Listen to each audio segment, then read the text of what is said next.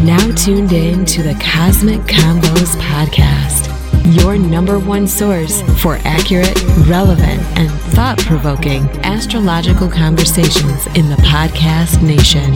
The place where stars and minds align.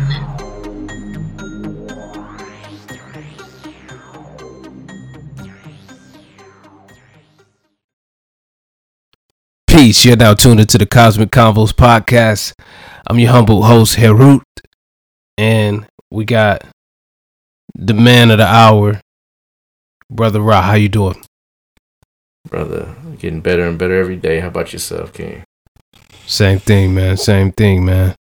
Whatnot, you know, getting acclimated to the new rules of engagement. And everything like that, but everything is well. Before we get too far, I want to remind you all that this episode was brought to you by Push It Forward Media Group and Calipurusha Astrology. And now we can say our Patreon patrons out there. I want to give a special shout out to them. Kinameti and Unkma Ahai. Those are our first two Patreons we just launched a couple days ago. So, we're doing pretty good there. And like I said, for those of you who, want to have more input, want to engage us some more, go ahead and hit us up on Patreon and stuff like that, and support us, help us to take this podcast to another level, and help us take this message to the world, because part of one of the major things is that we kind of this form of astrology, whether you're talking about sidereal or the Jyotish brand of astrology in the Western world, it still isn't mainstream. It's one of those things that's kind of it's kind of still up and coming. And then especially when you come in, get into some of the more in the Black communities and the Latin communities, different things like that, it's still relatively unknown. So part of what we're trying to do is to launch this perspective into that paradigm.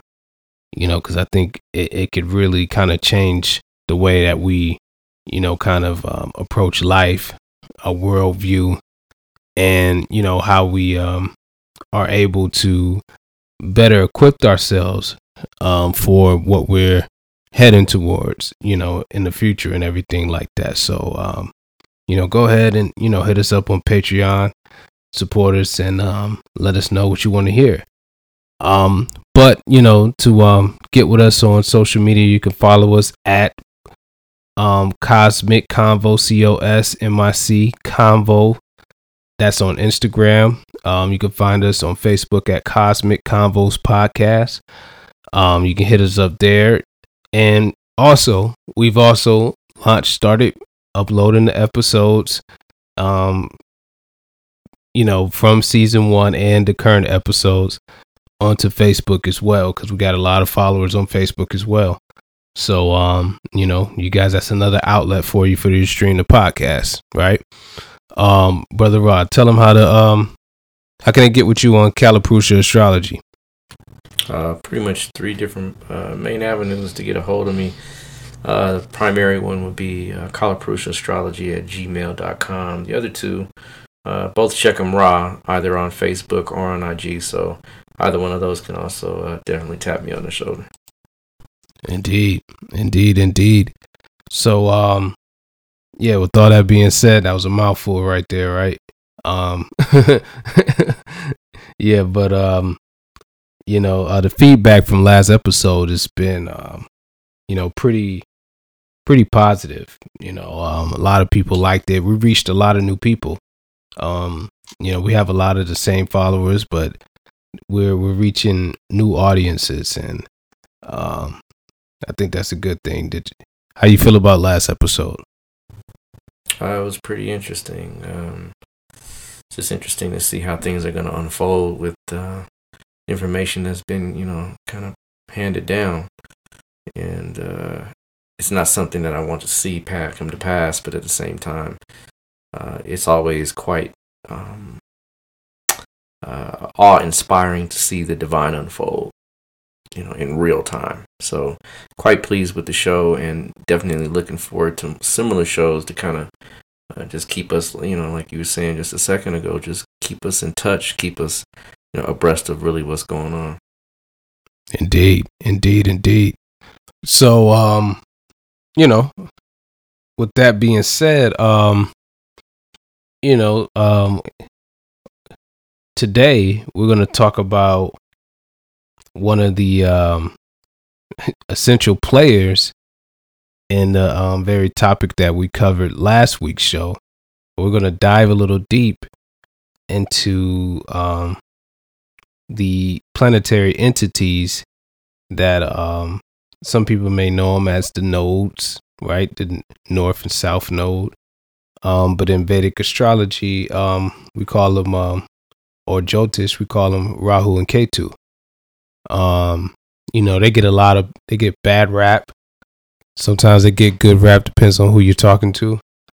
But they definitely, without a doubt, when they come into play, they definitely add some spice to wherever they're at. Definitely make things interesting and stuff like that. So, Brother Rob, where you want to start as far as talking about Rahu and Ketu? For a lot of people, when they study or when they kind of get wind of Rahu and Ketu, it's kind of hard to kind of conceptualize what it is. Yeah. And so to kind of help the people out to conceptualize what Rahu and Ketu are, or what the northern nodes are, I think it's best to start there and then kind of really show how that astronomical aspect of it correlates to the astrological aspect. Because really what we're studying is the realized effects of astronomy. You can't study astrology without astronomy, and anyone that does will very soon find out that if they're trying to make predictions or trying to come to use it in a way that is futuristic, they're going to be shortchanged. Yeah. So understanding the astronomical aspects always yields the astrological realizations. And so the nodes literally are, everything comes in duality, if you will. Everything comes in yin and yang, hot and cold, left, right, up, down, you name it, everything comes in twos. And so the energies of the earth are no different. You have the northern, you have in magnetism, you have the northern side and you have the southern side, and the two poles themselves still hold the same understanding that Rahu and Ketu produce, meaning that when you understand that magnetic poles have an attraction and repulsion to things, then you begin to understand what Rahu and Ketu really do. Yeah. The attraction and repulsion of things. And so, even within the human body, we have poles, right? We have energetic systems, right, that always end up in poles, from India to China, right? It's the same. You have energetics that are in the body that represent the dualities of nature. And so, moving into the astronomical aspect of it, the moon's orbit is still it's on the ecliptic, but it's slightly inclined to the ecliptic, meaning in the ecliptic, folks, is the band where it's kind of like the plane where all the planets kind of rotate around the sun, but from our perspective, the sun goes or travels on this same plane. So like the sun, when it comes up, it rises east and goes over to the west, it always happens in the south. All the planets that travel in the sky travel in the south, in the northern hemisphere of the globe. Right. So when you're looking at that that where those planets and where those signs, zodiac signs are, that's called the ecliptic, right? It's about 16 degrees, right, north and south, right? It's about 8 degrees depending on where you're looking at it from in the sky, but total 16 degrees. Within that 16-degree path, the sun is inclined 5 degrees slightly. So what that means is that it doesn't always stay on the same exact kind of parallel. It kind of wobbles a little, right? Like a serpent, like goes up and down, right? So the sun is pretty steady on its path, but it also moves as well. So if you ever notice due east on March 21st, September 21st, the sun rises exactly due east, right? It starts to slightly go southwest, right? It slightly goes southeast, slightly goes northeast, backward and forward, right? So in the winter solstice, it's northeast, right? In the summer solstice, it's southeast. Yeah. Right. And so when they go backward and forward, they also kind of create this wobble, right? So they have these two things that kind of wobble, and they wobble all throughout the year, but then they every 6 months they match up perfectly, right? And when they match up perfectly, the moon covers the sun's disk, right? So the moon covering the sun's disk, right? It blocks the sun. Now, the northern node is where the actual moon's path moves from south to north, meaning it's going on a northern trajectory. Right? Yeah. The southern node is where the moon is going from north to south. It's on a southern trajectory.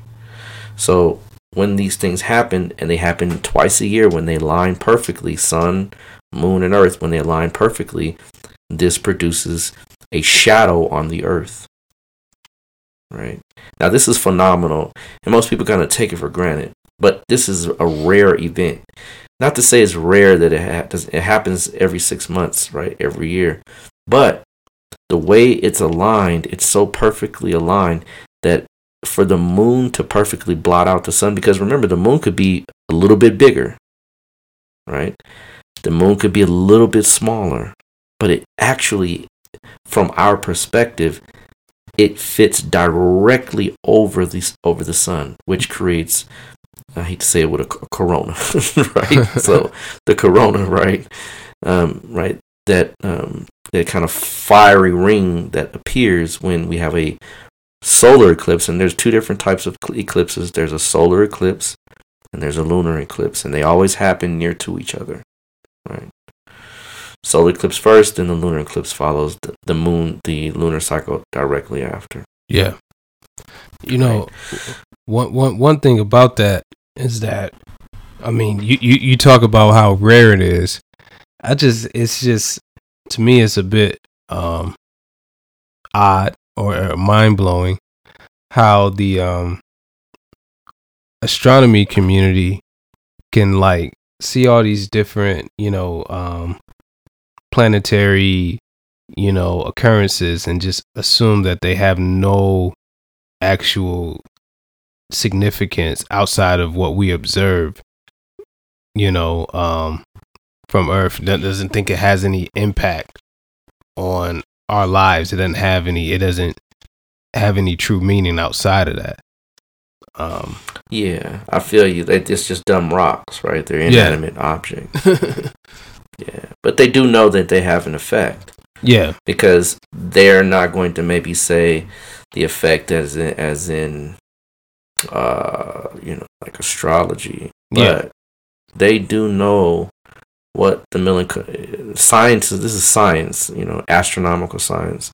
They know what the Milankovitch cycles are.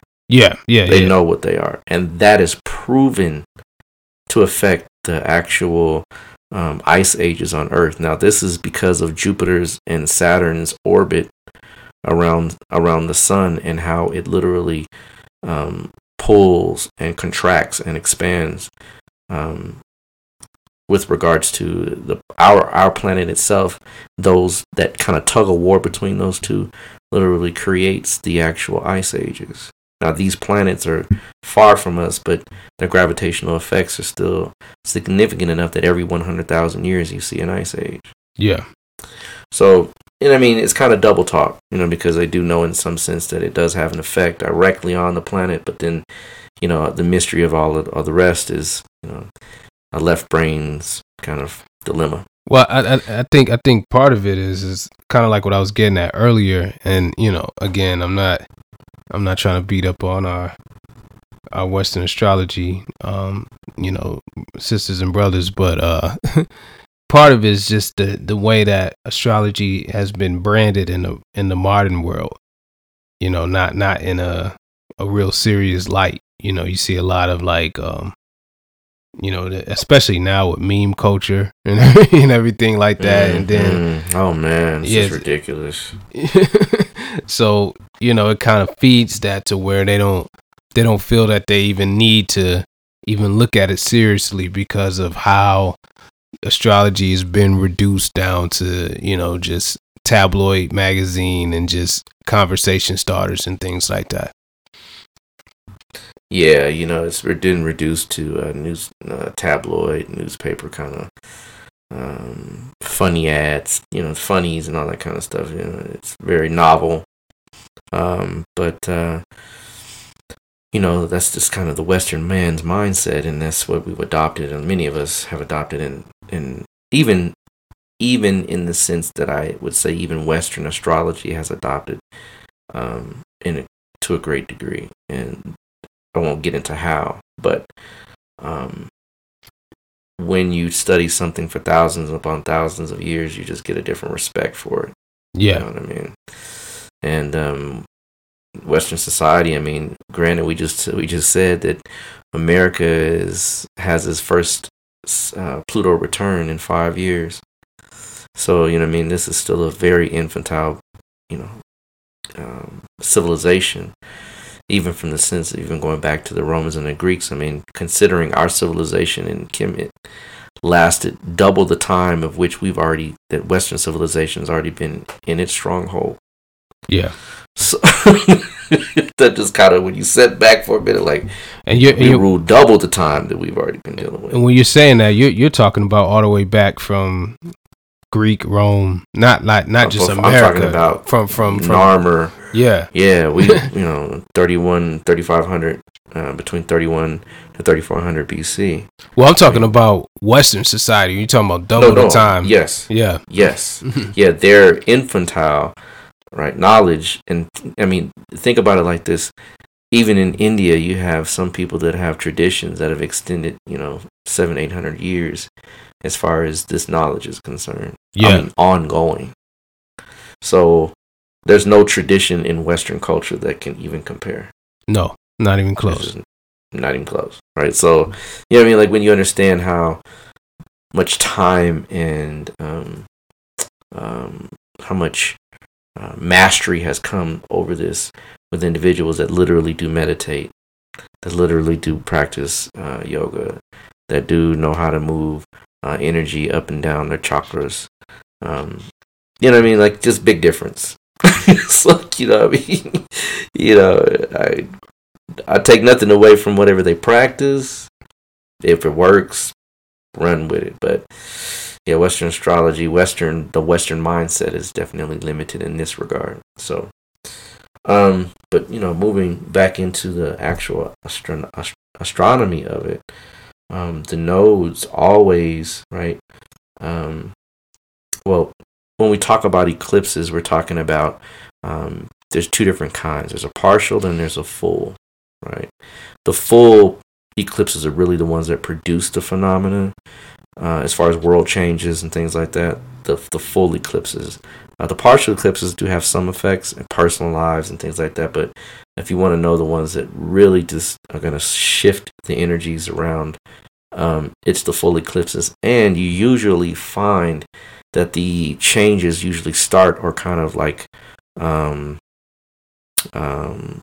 point out from wherever that eclipse or that shadow passes over on the earth. Not everyone on the earth experiences a full eclipse at the same time. So when we had the one here in America on August 21st, I believe it was 2017, only certain people even in America could see the full eclipse. because it's a very narrow path. It's like a serpent that actually moves over the earth, literally, when you look at it. So, when you understand that you're looking at some rare, and that's why I say it's rare, right? Because it does happen every 6 months, but when it happens every 6 months, we do know we can predict where it's going to be. But I mean, imagine 3,000 years ago, right, when these things happened. I mean, it seemed almost godly. So, understanding it from an astronomical purview, we get an understanding of what the significance are behind, number one, the sun, the moon, and the earth coming together to make this phenomenon. Number two, they're always 180 degrees apart, right? Number three, they're constantly moving retrograde, meaning they have a western trajectory. They move westerly, right? Most planets move the opposite direction. Yeah. So, those astronomical significators translate into astronomical things. And so we talk about, number one, the sun, the moon, and the earth. Well, the sun represents your soul, the soul of man, the Atma, right? And then we have the moon, which is the mind. And then we have the earth, which is the physical body. So when the sun, moon, the mind, body, and soul, right, will align in the sense of astronomical sense, portals are opened, right? When you're practicing Kundalini yoga, when you are able to align all of the chakras, then literally that Shishum that opens allows you to do some phenomenal things. Well, it happens the same way on earth, right? As above, so below. So when that mind, body, and soul, the sun, the moon, and the earth align, portals open and new things are released. And certain things are even closed off. So understanding that, now we can understand why this most recent eclipse opened a portal to something that was released, right? And literally Rahu, or the northern node, is, as we mentioned previously, things that are infectious, that spread, right? So opening this portal, opening this door, opening this unforeseen event, that's what they do. Right? They shift consciousness. They change your thinking. They literally cause you to have to try to align your mind, body, and soul. Right? That's their purpose. But moving deeper into it, we're going to understand a little bit more about what they are in other cultures and things like that. But before we get deeper, is there anything else you want to add or build on, my brother? No, I think we're good now. I think we're good for right now. Good. So, different cultures around the world do recognize the same phenomena.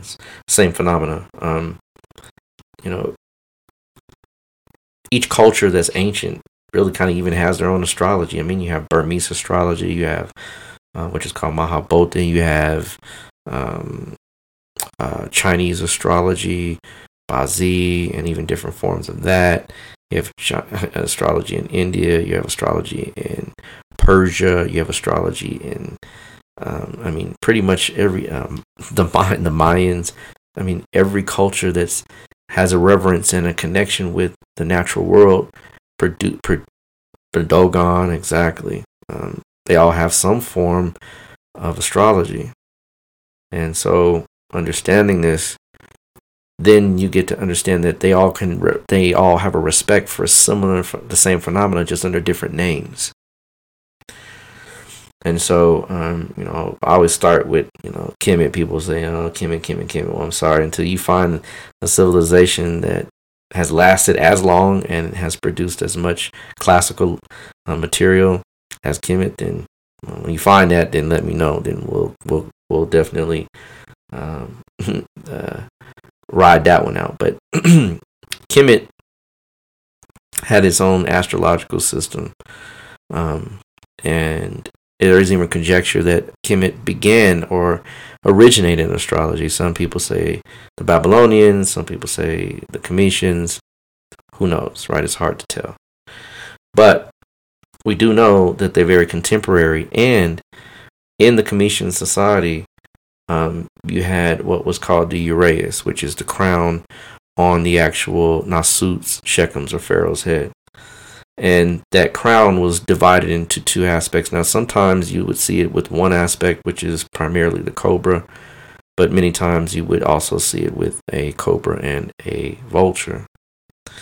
Now, the uraeus crown, because it was split, and the Cometians had a very deep understanding of biology and anatomy, and so they even understood that the bifurcation of the brain, right, is very special, and that all things come into, everything that we deal with in Kemet comes into duality, is expressed throughout Kemet. But remember, we said yin and yang come in everything, and so the uraeus crown, right, was split, and between one was called Wadjet and one was called Nekbet. Well, Wadjet is the actual cobra on the crown, and the Nekbet is the actual vulture.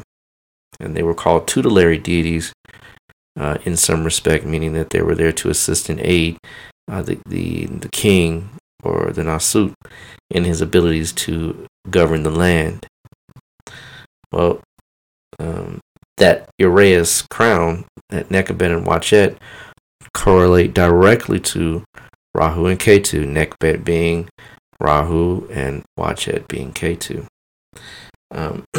You also have it even in the Yoruba tradition. It's not so readily seen because it doesn't have a dualistic aspect in the Yoruba tradition. It's whole, but for all intents and purposes, still there. And there is a principle in the Yoruba tradition called Osumare, the rainbow serpent.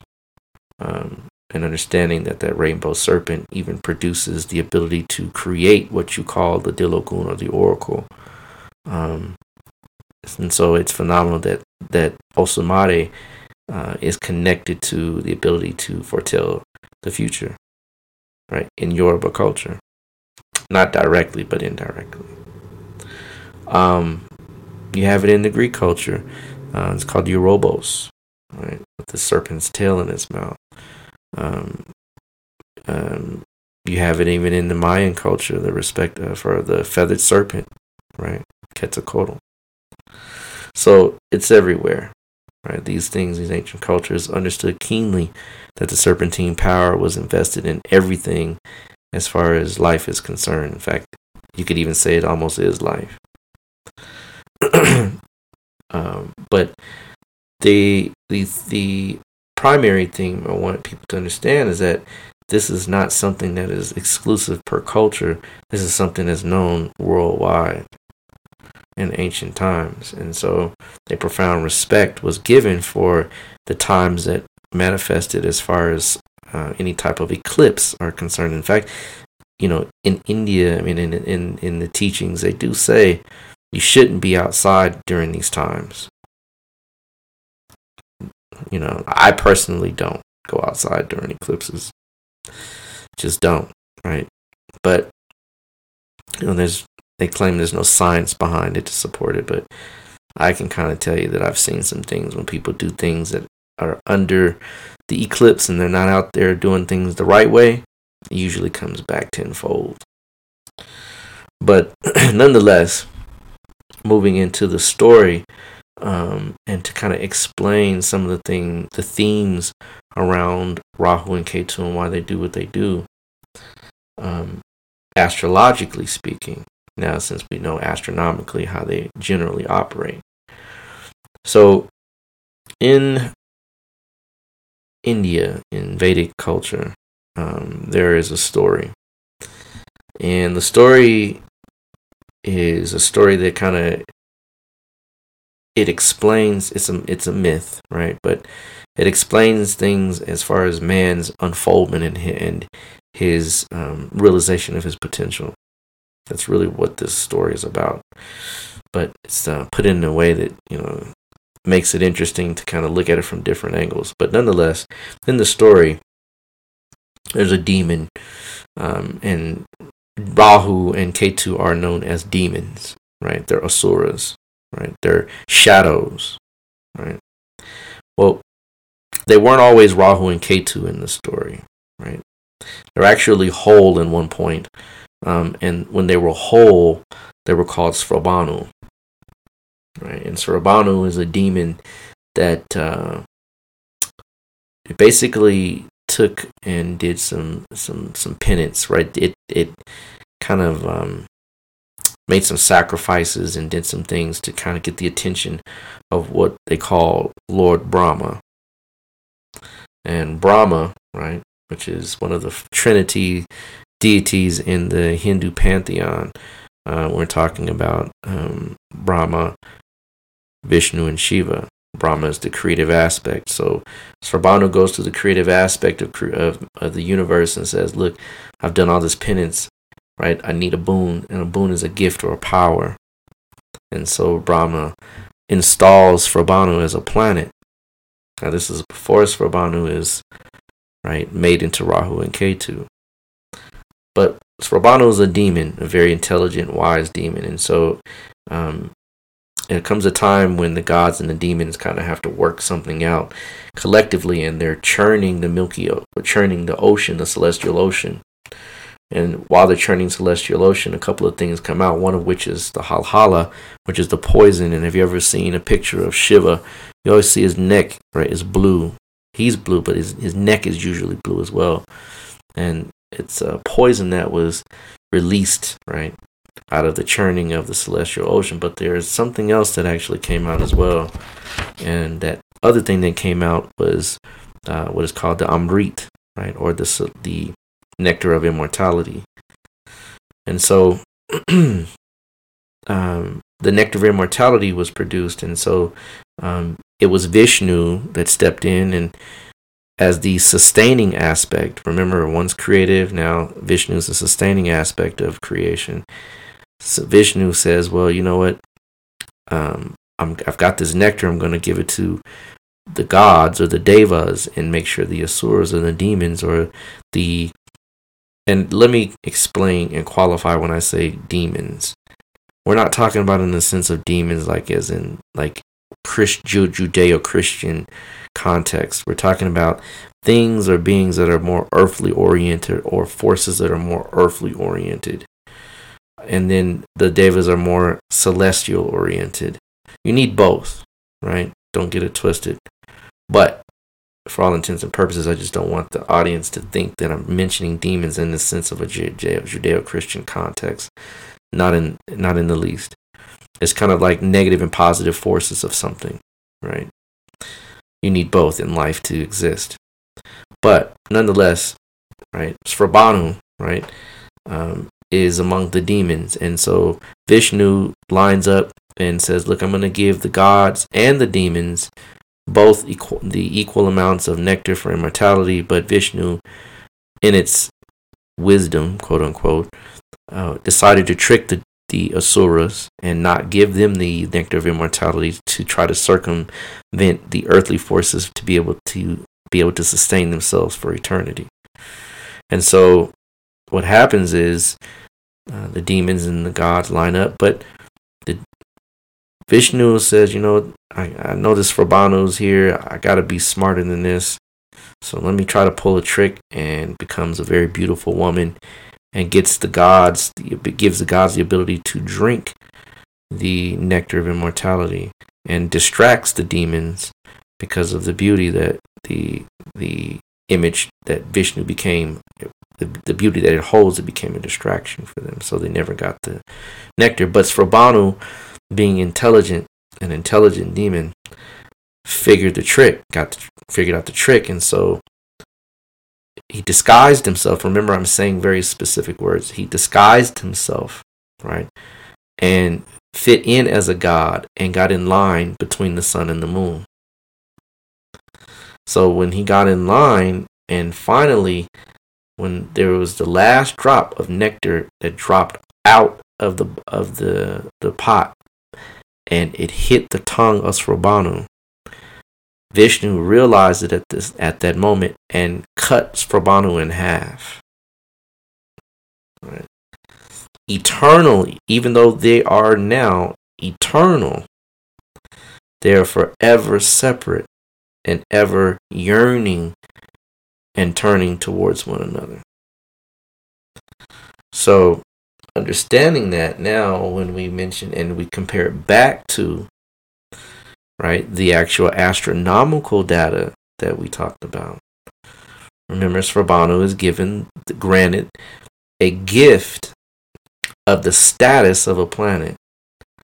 So this Rahu and Ketu, they're invisible. You cannot see them with the naked eye at all. Yeah. Right. But because of their consistency, penance is something that you do over time, right? Consistently, without fail. Well, the nodes, right? They constantly are moving in time.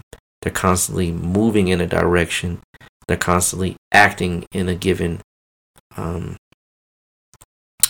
way.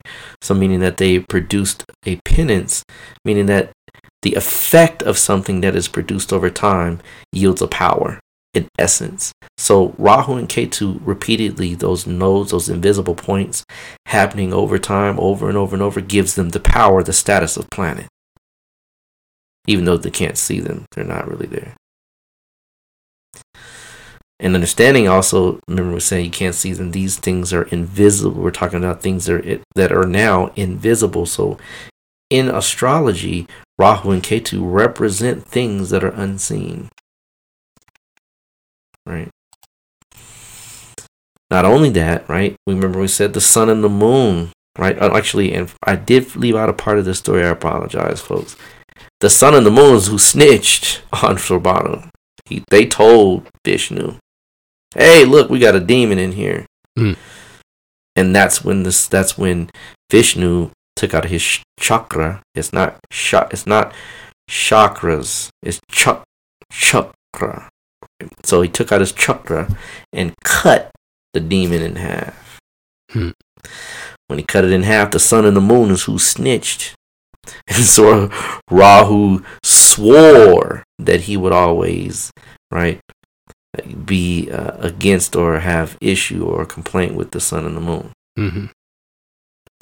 Right. Well, the sun and the moon is involved in the eclipse pattern. Right. Yeah. So hence, right, when we're talking about these phenomena, we're talking about astronomy becoming astrology.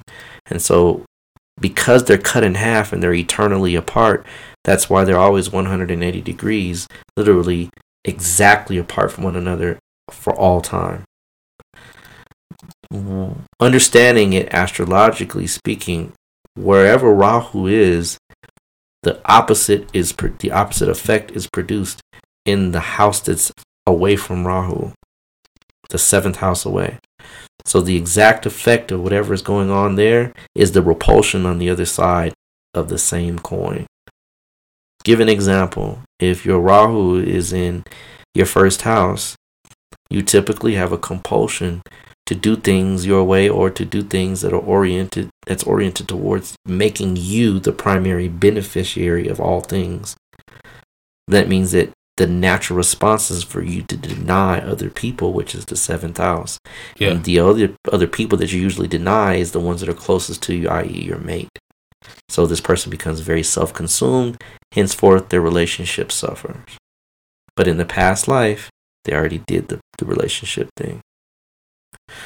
So it's calling forth to them the attention for them, calling attention for them to become a self-aware person, not negating themselves so much.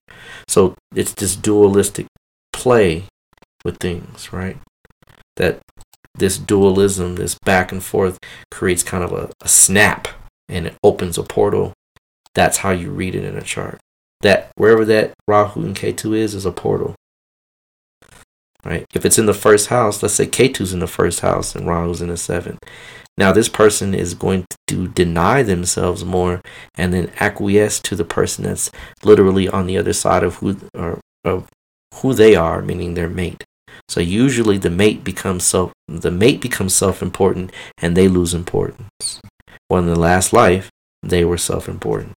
So it balances things, right? Yeah. It literally pulls you out of one thing to pull you into another, and that pulling and pushing creates a snap, and it opens your consciousness to see, hey, I'm going back and forth here, right? So, right, understanding these things, then you get a deeper sense of how, right, when Rahu, which is the northern node, devours the sun, what does that truly do? It affects your ability to make decisions. Right? It circumnavigates your ability to make decisions. I mean, hence, how many decisions can you make right now? You're pretty narrowed in your decision-making capacity to do the things that you want to do. Henceforth, that's the effects that Rahu produces. It's a whole new reality, isn't it? Yeah. Right? I mean, this 19 years ago, we had a whole new reality. 9/11 changed the world. Oh, yeah. I mean, you got Homeland Security. You got, I mean, people don't realize it, but back then, you didn't have to really go through that security check-in when you fly. No. Not like that. You could get all types of stuff on the plane. Oh, man. I mean, easily. And the thing is, you know, I mean, a whole new TSA is created out of that. I mean, I never saw TSA before 9/11. So they have a whole force now that deals with, I mean, like you said, Homeland Security. I mean, they have different things that shifted the world. Well, here we go again. That was 19 years ago, and it takes 19 years for the nodes to return to the same place they were 19 years ago. So every 19 years is a repeat of that same nodal placement. Well, 19 years ago, we had 9/11. And because this country called America is the centerpiece of the world, I mean, it didn't start here, but now they're saying now America is the epicenter. So, I mean, like, you have to kind of really understand that when you really look at things, this is how the ancients ruled for so long, because they watched these cycles for so long and they knew how to move with nature, how to move with the divine. Yeah. We can do that on our daily lives by paying attention to the nodes as well. Yeah, absolutely. The other thing I want to mention, though, it's kind of like the imagery that goes along with this. And so Rahu, really, it's a serpent, right? And it's pictured as a serpent, like a serpent's head, right, with a body, like a human body. But that serpentine energy, right? You watch like Animal Planet, right? You like Peep Game. You ever look on the back of the hood of the cobra? Yeah. Yeah. The back of the hood of the cobra has the Ketu. With you know, each planet has a glyph. Mm-hmm. The glyph for Ketu is on the back of the cobra's head. Yep. Right. And the glyph for Ketu is just the opposite of Rahu. You just switch them around. Right. Mm-hmm. They're the same glyph. There's just one's upside down, one's right side up. Right. So when you understand that serpent has already been imaged, the serpent itself, the cobra, whenever folks go look and look at the back of a cobra's head, and they have usually a king, I think it's a king cobra, but they have looks like an upside down, kind of like a horseshoe almost. Right. That's the symbol for Ketu. Literally. And the symbol for Rahu is the opposite. So the serpent itself embodies the serpentine energy. Remember we talked about the sun and the moon, how they have a serpentine motion up and down in the sky. Indeed. You know, interesting thing, and I'm going to double check this, but I'm pretty sure that, you know, when the Western world became aware of electromagnetism, Rahu was in Mula and Ketu was in Ardra at that time. It was one of that and so mentioning that, which is great that you mentioned that, because we talked about the Urobos and what that symbol is of the serpent's tail in his mouth. Mm-hmm. Well, that's a sign of completion, really, is what it is. And so, astrologically speaking, that happens in a person's chart, or in the mundane sense of the mundane sense of astrology, when Rahu, right? Well, let's say for a person's personal chart, when the northern node, the transiting northern node, is conjunct a person's natal southern node. Mm-hmm. So meaning that Rahu literally meets Ketu in the chart. And wherever Rahu is on one side, Ketu's on the opposite. So literally, Rahu and Ketu are both meet up simultaneously on both sides of the chart. Right? That's the Urobos. And the Urobos also can happen when Rahu is in Ketu signs and Ketu is in Rahu signs. It's a haywire reaction. Mm-hmm. Things go bananas. Right? And it happens every so often, right? Every 48 years it happens for a person in his chart, right? That's the end of the midlife crisis, right? That's when you literally, right, Rahu and Ketu turn on at 42 and 48 in the astrological sense of the word. There's specific years that planets turn on. And so 48, right, being right at that age when the Robos literally is about to, right, when the serpent is about to be consume its own tail, right? That's when life literally in that person's life shifts and changes dimensions and prepares the person to begin to enter into the inner planes. Right? So when you're at that 48th year, when 50 turns, if you ever notice something you can see 50 in a person, sometimes you can't see 40 or 30. I can see 50 in a person. Even if they take care of themselves, if I'm astute enough, I can see it's something that shifts in their aura, their glow. Something about them changes. Right? And I'm close to that age, so I'm sure this is going to be eventful, right? So knowing that, right?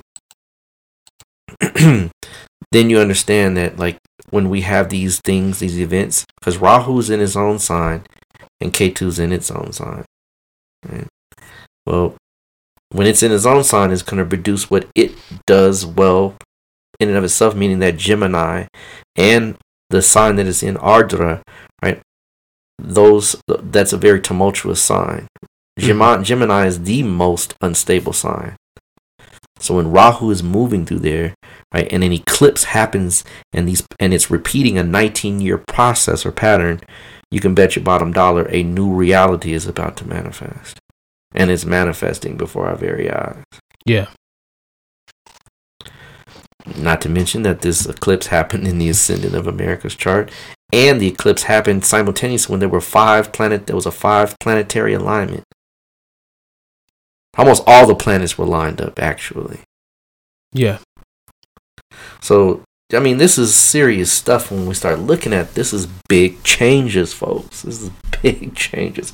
So for the next 20 years, and isn't it strange that the next 20 years that Pluto will still, it's going to take Pluto almost 19 years to leave Capricorn. And Capricorn is the sign of government. So you're going to see for the next 20 years changes like you're not going to believe.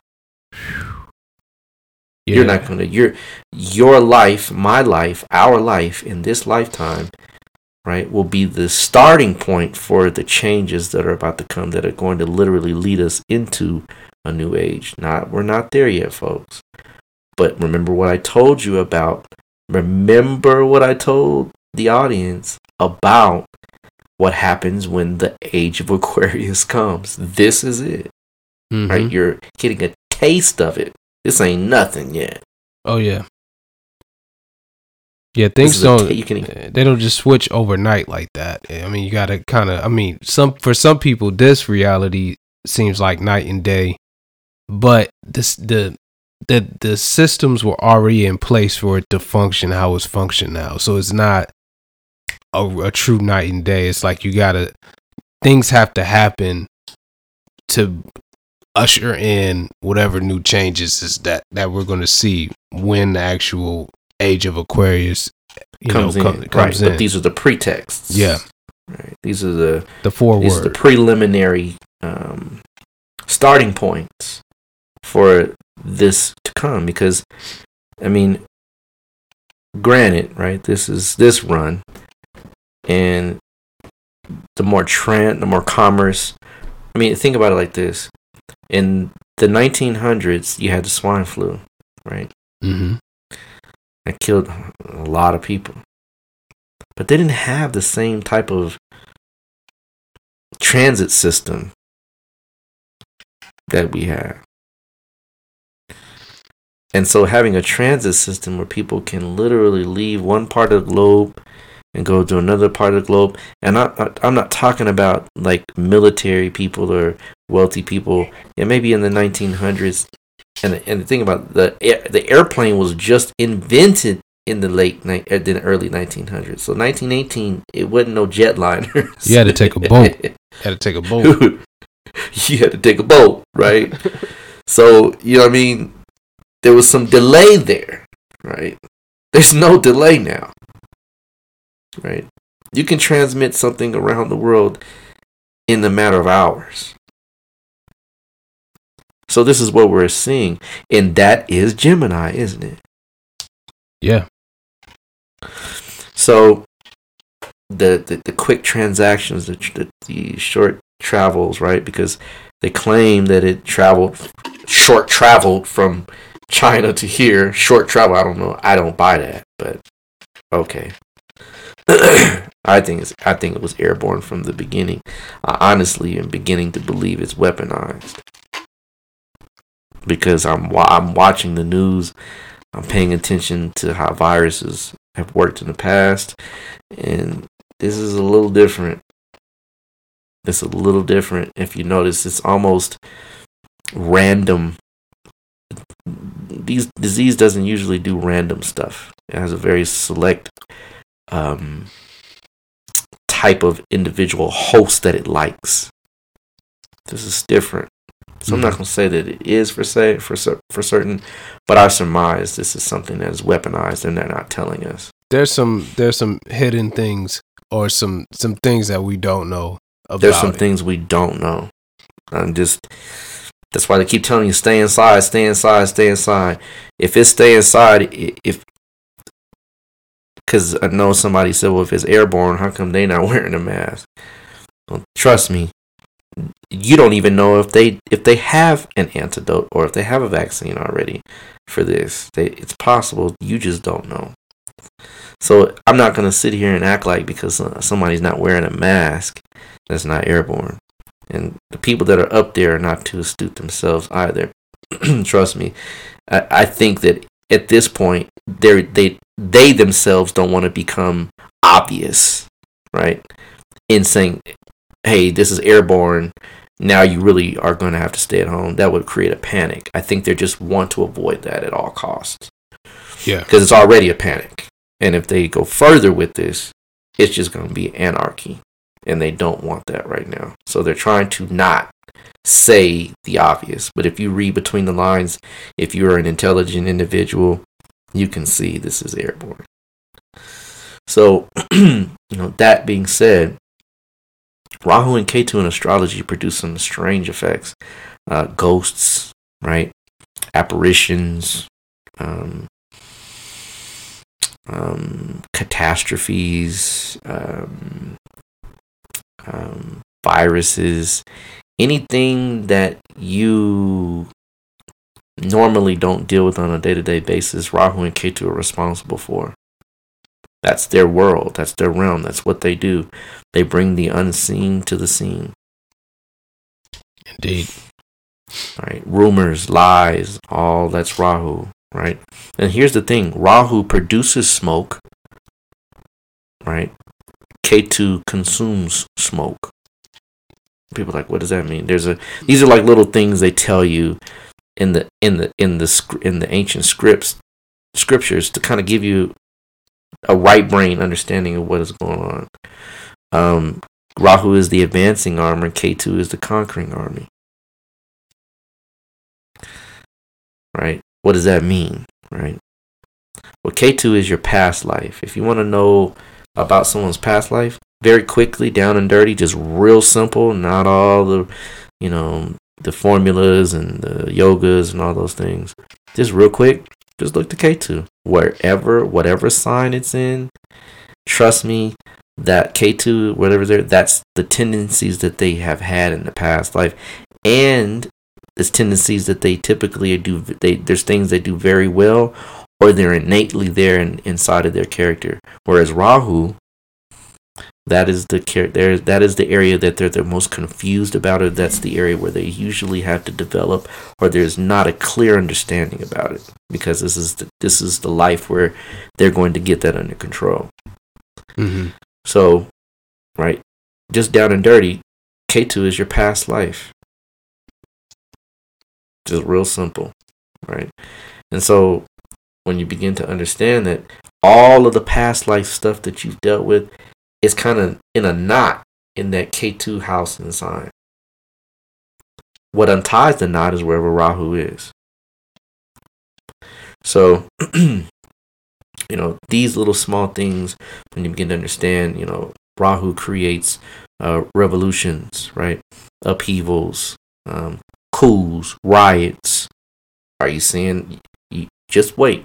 It gets better, y'all, right? This thing is still going to grow. Things are going to continue.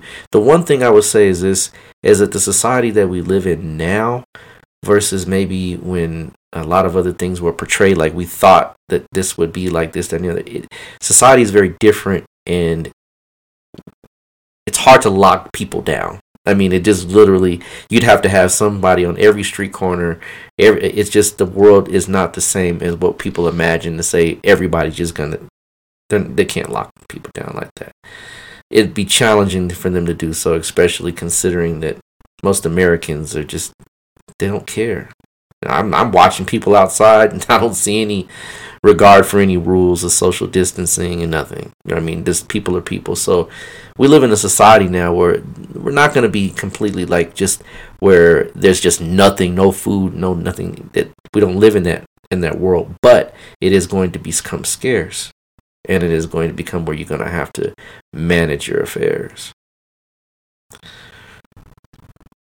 So with that being said, right, that's why Rahu and Ketu do the strange things that they do, because they're very rare, right, phenomenon.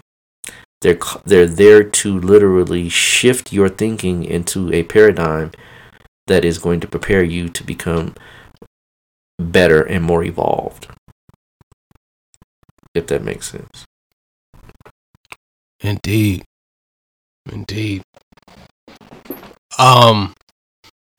Well, I got a question that somebody's been somebody who's been studying astrology a little bit, and may notice that, your Rahu period is about 18 years. Your Rahu Dasha and your Ketu Dasha is, relatively short. 7 years. 7 years. So, what's the rationale the behind significance behind that? Yeah. Well, there's a saying that the nodes kind of act like certain planets. And it said that Rahu acts like Saturn, right? And that Ketu acts like Mars. And that's one way of looking at it, right?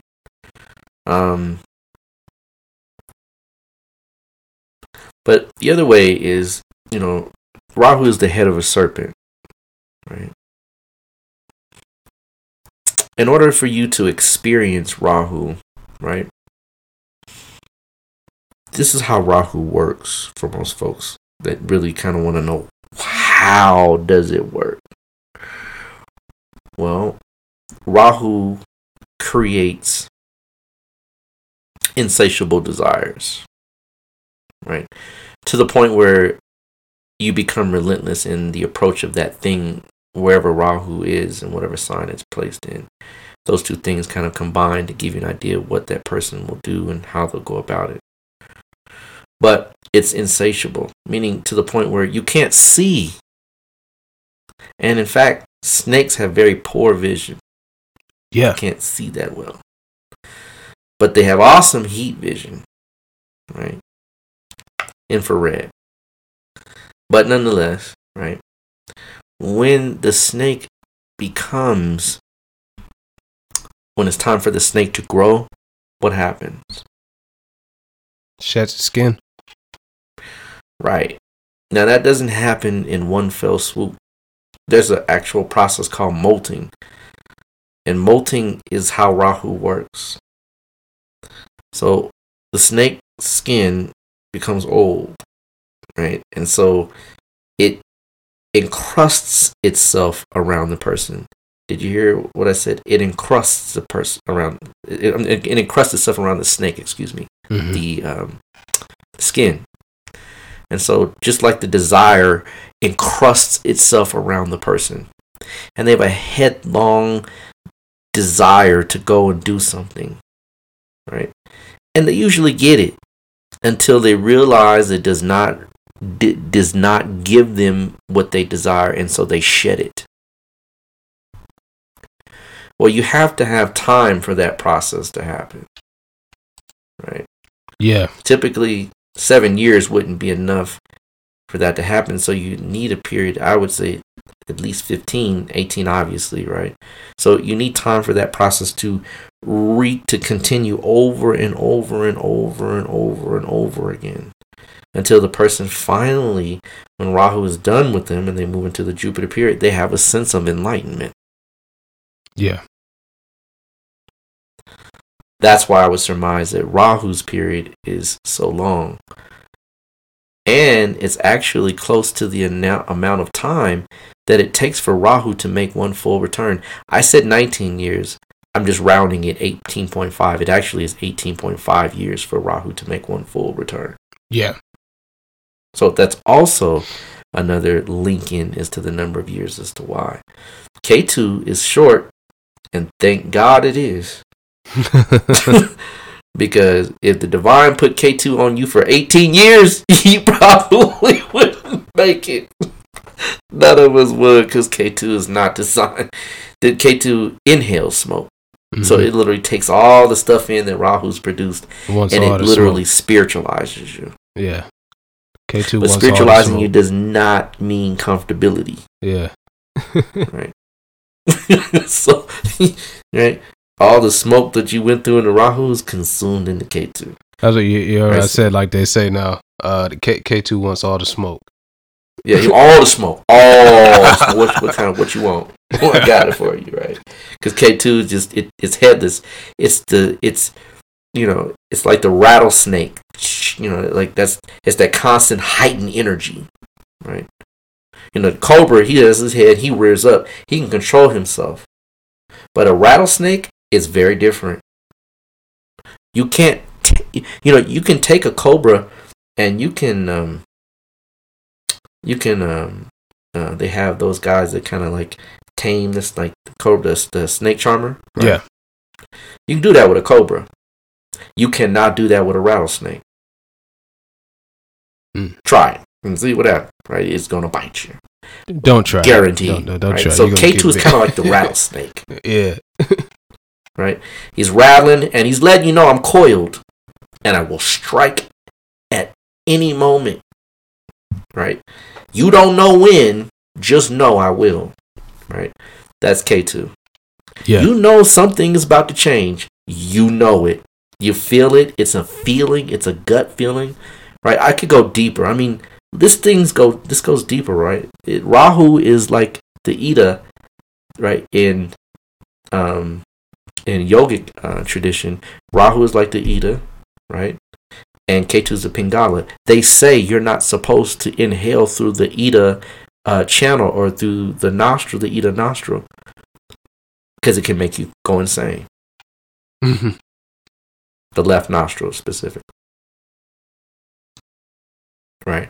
It can make you go insane by just breathing in the left nostril constantly. In fact, they even have a whole yogic system that they can predict through the breath. Through the Ida and Pingala, through the Rahu and Ketu. Right? Mm-hmm. And so, it gets deep. It goes deep. If you really wanted to bring it down to brass tacks, Ketu is the enteric nervous system. And Rahu is the reptilian brain. And then when you study those things, understand that your gut has 100 million neurons. Your gut has the size of a dog's brain in it. So literally, your gut can think and feel outside of you, just like Ketu can act outside of you. It's all relative. As above, so below. Indeed. So, it gets deeper, y'all. It's just deeper than that. But just so you understand and give you a basic backdrop of what these nodes are and what they do and why they do what they do, what their true design is, and literally is to awaken man from his slumber. One of the greatest teachers in the world, if not the, in this day and time, said comfortability is a killer. And every time you become comfortable, guarantee something is coming to shake you out of your comfortability. And you are dealing with it right now. Everybody is. Indeed. Right? Absolutely. Right, so with that being said, I think we kind of got into the nodes a little deeper so that people can understand, what they are, what they do, what their astronomical correlations are, and then bringing that into the astrological world and seeing how it correlates directly to the phenomena in that. Absolutely. So yeah,